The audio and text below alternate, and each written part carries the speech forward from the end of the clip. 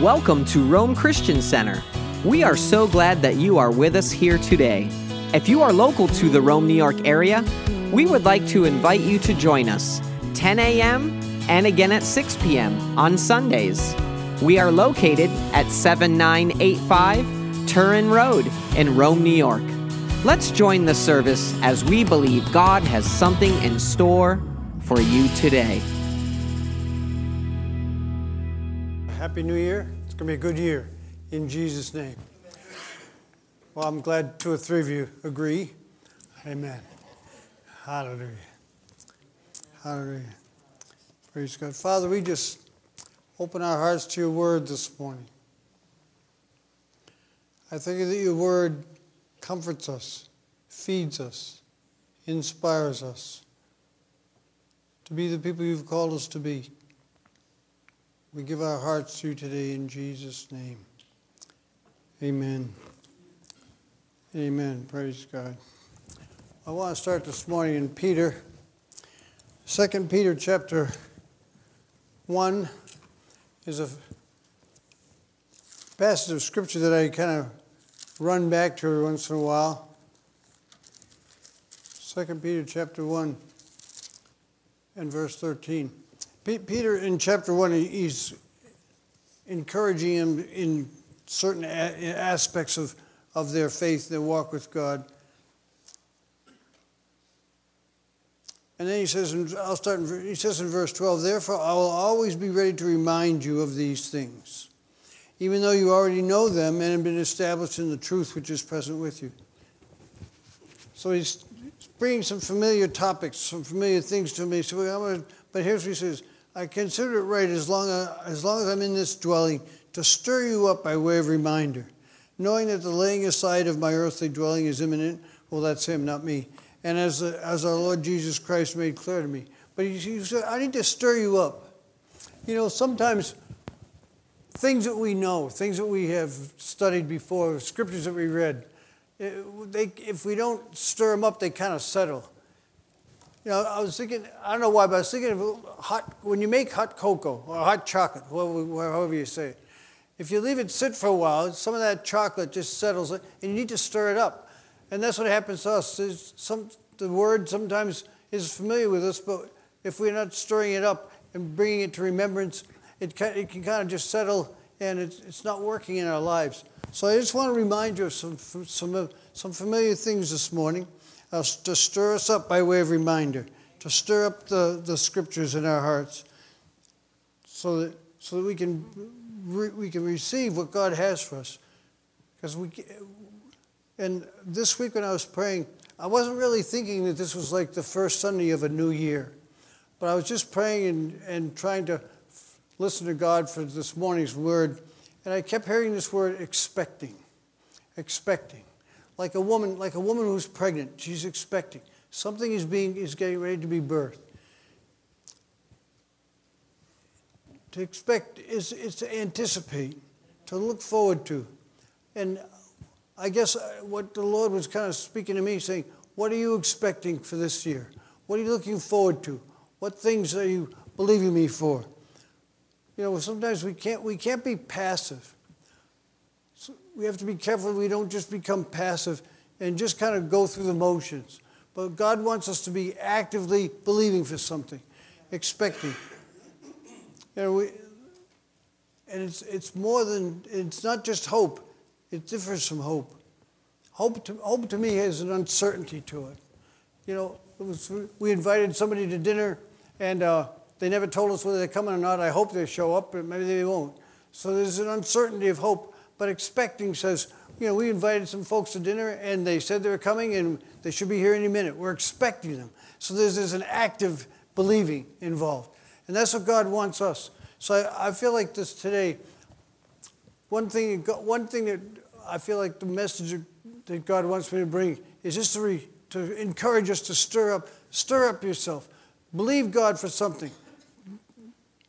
Pick a need, find a need in your life, and actively go over it in Jesus' name. Don't be passive in our Christianity. You know, I'm reminded when the children of Israel got ready to go into the promised land, God said he gave it to them. And so it was theirs. But, they had to fight their way in, and they had to fight to keep it.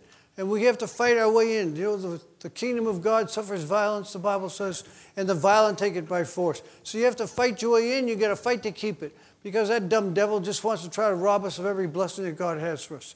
And we need to. I tell you one thing I love. I love the deliverance ministry because I love stepping on the devil, and telling him what he can't stay. He can't have his way in our life.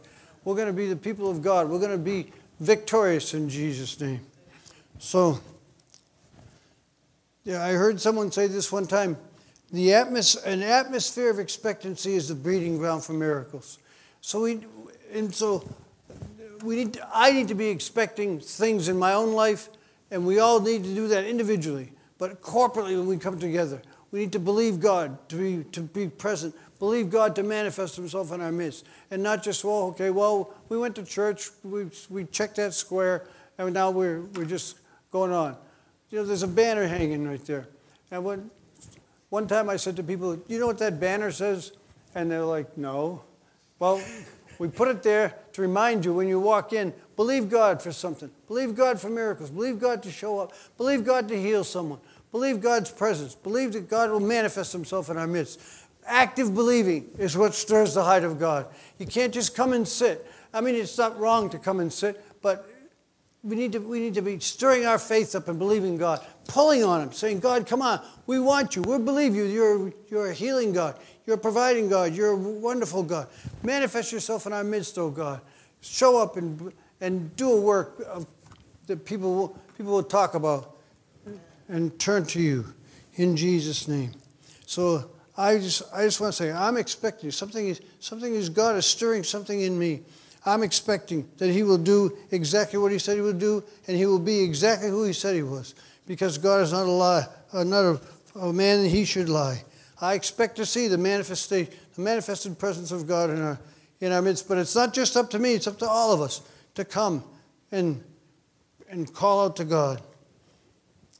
In the Bible, God has many names. It takes a lot of names to say who God is. He's Jehovah. He's the self-existent one. He's the creator. He's El Shaddai. He's God Almighty. He's Adonai. He's the Lord and Master. And he's the Lord of the hosts. He's the Lord Most High. But today I just want to briefly look at, and then we're going to receive communion, praise God.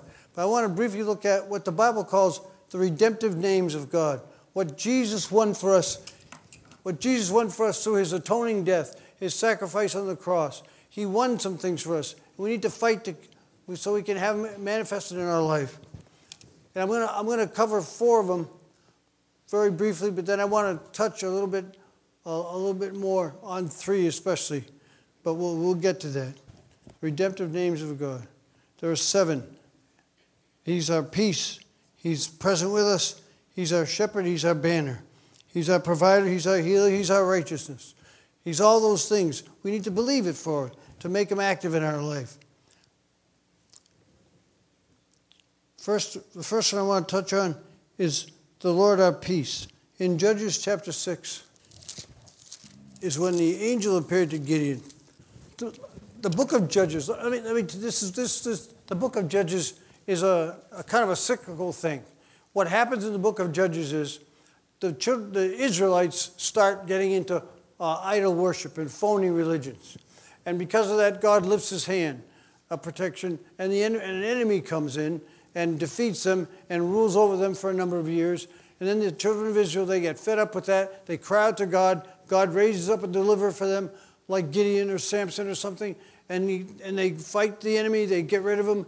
And as long as that person lives, they do pretty good. But when that person dies and they get back into idol worship, and God lifts His hand of protection, another enemy comes. I mean, it's a continual cycle in the book of Judges. So the Israelites have been being ruled, and they've been crying out to God, and God is going to use Gideon. So He sends the angel of the Lord to Gideon, and after he talks to him, Gideon says, "I want to give you an offering." So he gets an offering. He places it on the rock. And the angel of the Lord who's talking with him puts his rod, his staff on the rock, and fire comes up out of the rock and consumes the sacrifice. And when Gideon saw, I'm on verse 22, Judges 6:22. When Gideon saw that he was the angel of the Lord, he said, Alas, O Lord God, for now I've seen the angel of the Lord face to face. And the Lord said to him, Peace to you. Do not fear, you shall not die. There was a belief that if you saw God or you saw the angel of the Lord, it would kill you. And he said, I just saw the angel of the Lord. And Gideon built an altar. When the Lord said, Peace to you. Do not fear, you shall not die. And Gideon built an altar to the Lord and named it The Lord is Peace. And to this day, it's an Ophrah of the Abiezrites. But God wants us to have peace. God wants to have the peace in our life, no matter what's going on. I mean, not just when things are smooth, but even when things are not smooth. God wants us to have peace. That's what he said in Philippians. Remember in Philippians chapter 4 and verse 6? He said, Be anxious for nothing, but in everything by prayer and supplication with thanksgiving, let your requests be made known to God. In other words, trust God. When you're in the midst of some problem, trust God, cry out to God. And what does it say? It says the peace of God, which passes all understanding. And what that means is that you can't figure out, why should I be at peace? There's all this turmoil going on. But I'm trusting God, and God gave me peace. The peace of God, which passes all understanding, shall guard your hearts and minds in Christ Jesus. God will guard your heart and your mind and give you the peace that's beyond, that doesn't make sense, but you got it anyway because God is with you. In John 14:27, Jesus said, Peace I leave with you. My peace I give to you. Not as the world gives do I give to you. Do not let your heart be troubled, nor let it be fearful. God is going to give us peace. He said, don't let your heart be troubled. Be at peace. Even in the midst of the storm, God can give us peace in our lives. And he's the God, he's Jehovah, the God of peace. And then he's the God who's present with us. And that there's a scripture that comes from, is in the last scripture in the book of Ezekiel, the very last one, in Ezekiel 48 and verse 35. But it refers to the future city of Jerusalem. And it says, talking about the city will be 1,800 cubits round, and the name of that city from that day shall be, the Lord is there. The Lord is present. But that's what he's saying is, there's a day coming when God is going to actually reside in the midst of his people in the New Jerusalem. But God, we can also have peace even today because he won it for us on the cross. In Matthew chapter 28 and verse 20, Jesus said, Go into all the world and make disciples of all nations, baptizing them in the name of the Father, the Son, and the Holy Spirit. And then he said this, And lo, I'm with you always, even unto the end of the age. God is with us. We never have to fear. We never have to be worried. We have to really believe that God is with me wherever I go. He's always with me. I can always call upon him. His presence is with me, and it should give me peace in my life. I thank you, Lord, that you'll never leave us or forsake. The Bible says he'll never leave you or forsake you. He's always with us. So don't ever say, God, where is God? He's right there. You just need to tap into him and call upon him and receive. In Psalm 23, remember what it says? Yea, though I walk through the valley of the shadow of death, I'll fear no evil. Why? Because you're with me. So no matter what's going on in our life, you have to understand God is always with you. Don't ever stop believing that he's with you to help you on your way. And he's the Lord our shepherd. In Psalm 23 and verse 1, probably one of the most familiar scriptures, it says, The Lord is my shepherd, I shall not want. He takes care of me. He watches over me like a shepherd watches over his flock. He leads me beside still waters. He leads me to green pastures. He protects me. He blesses me. He's my shepherd. And Exodus chapter 17, the Lord is our banner. He gives us victory. Shortly after the Israelites went through the Red Sea, they go out in the wilderness, and the Amalekites attacked them. And you're probably familiar with the story where Moses said, he told Joshua to go fight. He said, I'm going to go up on the hill, and he had the staff in his hand, And whenever he held his staff up, the Israelites won. When his arms got tired and he put his staff down, they lost. And so he had two people. He had Aaron and Hur with him. And they got a rock, and they sat him on a rock. And they held his hands up so God would give him the victory. Exodus chapter 17. Let me just find that real quick. Yes, and Moses built an altar and named it, "The Lord is my banner." He caused me to be victorious. God will cause you to be victorious in your fight against the enemy. In Romans chapter 8 and verse 35, it says, "Who will separate us from the love of Christ? Will tribulation or distress or persecution or famine or nakedness or peril or sword? But just as it is written, for your sake we are being put to death all day long. We are considered to be sheep to be slaughtered. But in all these things we overwhelmingly conquer through him who loves us." God causes us to be victorious. And if we will believe him and trust him and fight for what's ours, God will cause us to be victorious. But thanks be to God, it says in 1 Corinthians 15:57, but thanks be to God who always gives us the victory through Jesus Christ. So we're supposed to be winners. You have to fight, and it may take a while, but God will cause us to be winners and not losers in Jesus' name. I want to look at the last three in a little bit more detail.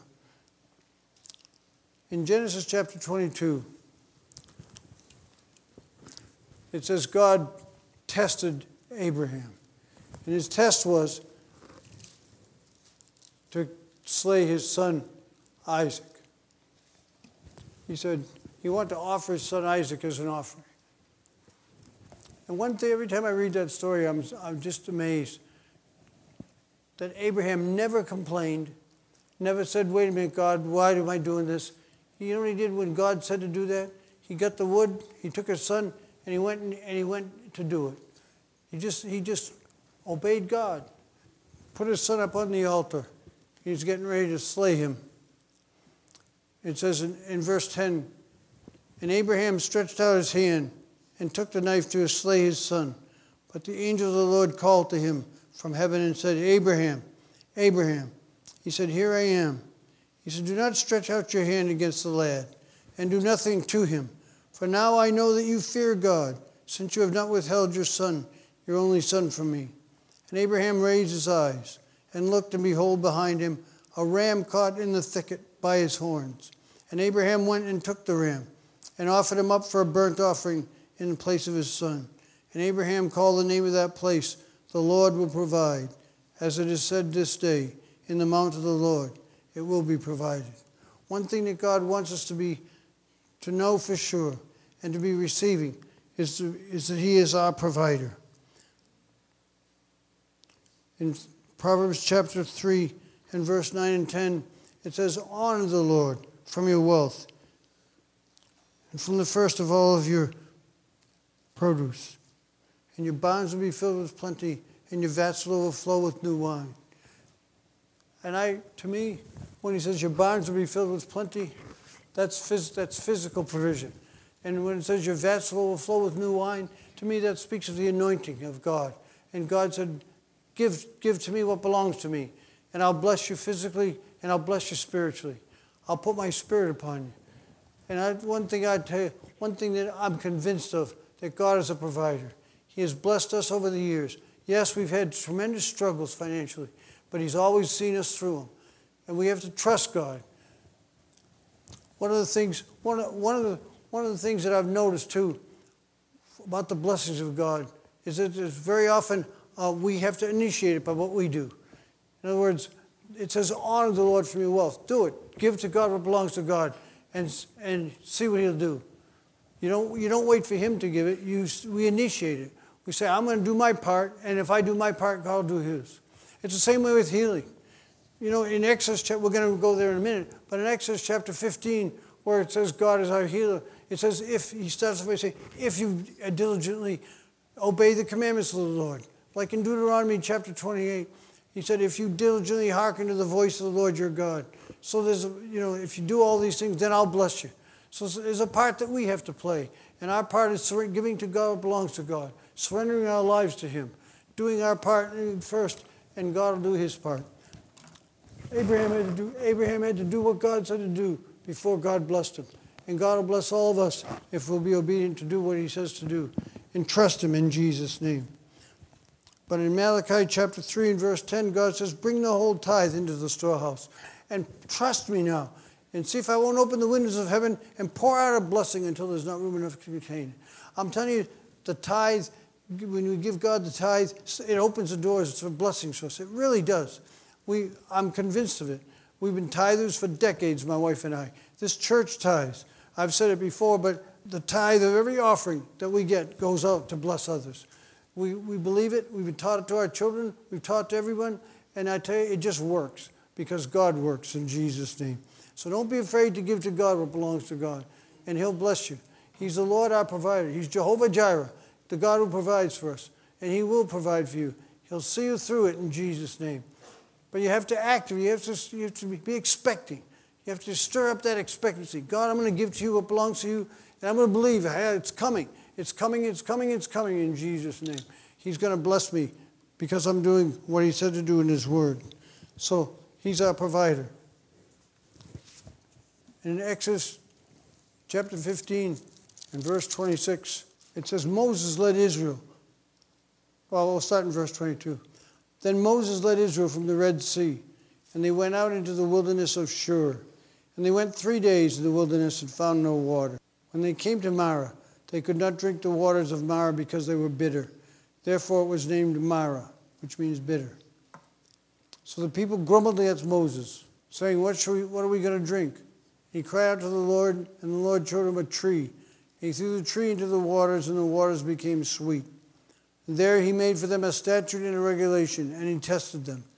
And He said, if you will give earnest heed to the voice of the Lord your God, and do what is right in His sight, and give ear to His commandments, and keep all statutes, I will. This is one of those if-thens. The Bible is full of if-thens. We can't ignore them. But if you do that, if you do your best to follow God, He said, I'll put none of the diseases on you which I put on the Egyptians, for I, the Lord, am your healer. One thing I'm convinced of, God is a healer. God said He bore our sicknesses and He carried away our diseases. In Isaiah chapter 53, in verse 4 and 5, it says, surely our sicknesses He Himself bore, and our pains He carried. Yet we did esteem Him stricken, smitten of God, and afflicted. But He was wounded for our transgressions. He was bruised for our iniquities. The chastisement for our peace was upon Him, and by His stripes we're healed. In Psalm 103, I pray Psalm 103 over myself almost every single day. And it's bless the Lord. You know Scripture. Bless the Lord, O my soul, and all that is within me. Bless His holy name. Bless the Lord, O my soul, and forget none of His benefits, who forgives all your iniquities, who heals all your diseases. And every time I think, I'm expecting this. I'm expecting to be strong. I'm expecting for these tremors to go. I say, thank you, Lord, for giving me perfect health and strength. And I call out several things in my body that I'm expecting God to heal. He's my healer. If I'll believe Him and I'll trust Him, I'll be healed in Jesus' name. I'm fighting for what's mine, and I'm going to get it. I'm going to stir myself up in the Lord and speak the word of God over myself. And you can do that too. And God will manifest Himself in your life as your healer. But we have to do what He says to do. In 2 Peter 2:24, it says, He Himself bore our sins in His body on the cross, that we might die to sin and live to righteousness. For by His wounds you're healed. I tell you, healing is rightfully ours. So we have to fight for it. When God will heal you and make you strong and give you a long life full of blessings. That's what I'm believing for. I thank you, Lord, for long life You'll satisfy us. Myself and my wife. And I prayed for my family. I prayed for the church. I pray for everybody in the church. Thank you, Lord, with long life You'll satisfy us and show us Your salvation. I thank you, Lord, for sending Your healing angel. You know the story about my wife. God said to her when we were in Florida at that revival, God said, ask me to send my healing angel to Rome, New York. And she did. She said, Lord, I ask You to send Your healing angel to Rome, New York. And I believe He's here. And I say, God, turn Him loose. Let Him start moving in the people. Do miracles in our midst. Show yourself strong on our behalf. Visit us, O Lord, so that the world would know that you're real, that there's a God in heaven that we're accountable for. And the last one I want to talk about is the most important. He's the Lord, Jehovah Tsidkenu, the Lord our righteousness. In Philippians chapter 3, the Apostle Paul, he said, I'm circumcised the 8th day on the nation of Israel, of the tribe of Benjamin, a Hebrew of Hebrews, as the law of Pharisee, as the zeal of persecutor of the church, as to righteousness which is in the law found blameless. But then he says this, but whatever was gained to me, those things I have counted as loss for the sake of Christ. More than that, I count all things to be lost in view of the surpassing greatness of knowing Christ Jesus my Lord, for whom I've suffered the loss of all things, and count them but rubbish, so that I may gain Christ. And listen, and may be found in him. This is the key to go into heaven. May be found in him, not having a righteousness of my own derived from the law, but that which comes through faith in Christ, the righteousness which comes from God on the basis of faith. I tell you, the Bible says in 2 Corinthians chapter 5 and verse 21, he who knew no sin was made to be sin for us, that we might be made the righteousness of God in Christ. This is the most critical of God's blessings. Because you know what? You can be sick and never receive your healing and still go to heaven. You can be dirt poor and never find God as your provider and still go to heaven. You can never sense the presence of God with you and still go to heaven. But if you're not made righteous by the blood of the Lamb, you're going to miss heaven. It's the most important thing. And people, you try to explain to people the fact that they need God, and they say, I'm okay, I'm a good person. They're trusting themselves. And by the world's standards, they probably are good people. They're honest, they're upright, they're walking after God, they go to church, whatever. They're kind, they're faithful to their family. But that's not it. We have to be made the righteousness of God in Christ. In Isaiah chapter 53 and verse 6, it says, but the Lord has placed the iniquity of us all upon him. We have to be made the righteousness of God. If the Bible says if you confess Jesus as Lord and believe in your heart that God raised him from the dead, you'll be saved. With the heart, man believes unto righteousness. And with the mouth, confession is made unto salvation. You have to be saved. You have to be born again. You have to be created in Christ Jesus. You have to be given the Spirit of the Lord. It's interesting to me. In John chapter 3, when Nicodemus came to talk to Jesus, Jesus said, you must be born again. And I thought, you know what? He's talking to a religious man. He's not talking to some career criminal, some pervert. He's some guy whose life is a total mess. He's talking to a man who lives every day to try to be the best he can, to follow the law. But even that person, he said, you need to be born again.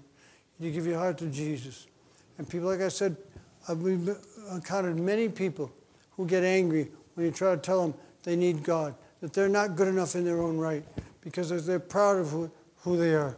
Well, you have to surrender. You have to humble yourself under the mighty hand of God and receive forgiveness of your sins. That's what it says in Psalm 103.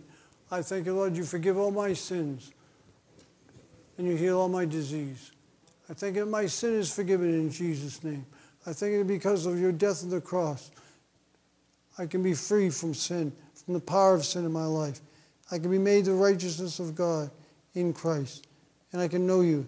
I can go to heaven when I leave this earth because I've been made righteous by the blood of the Lamb. It's imputed righteousness.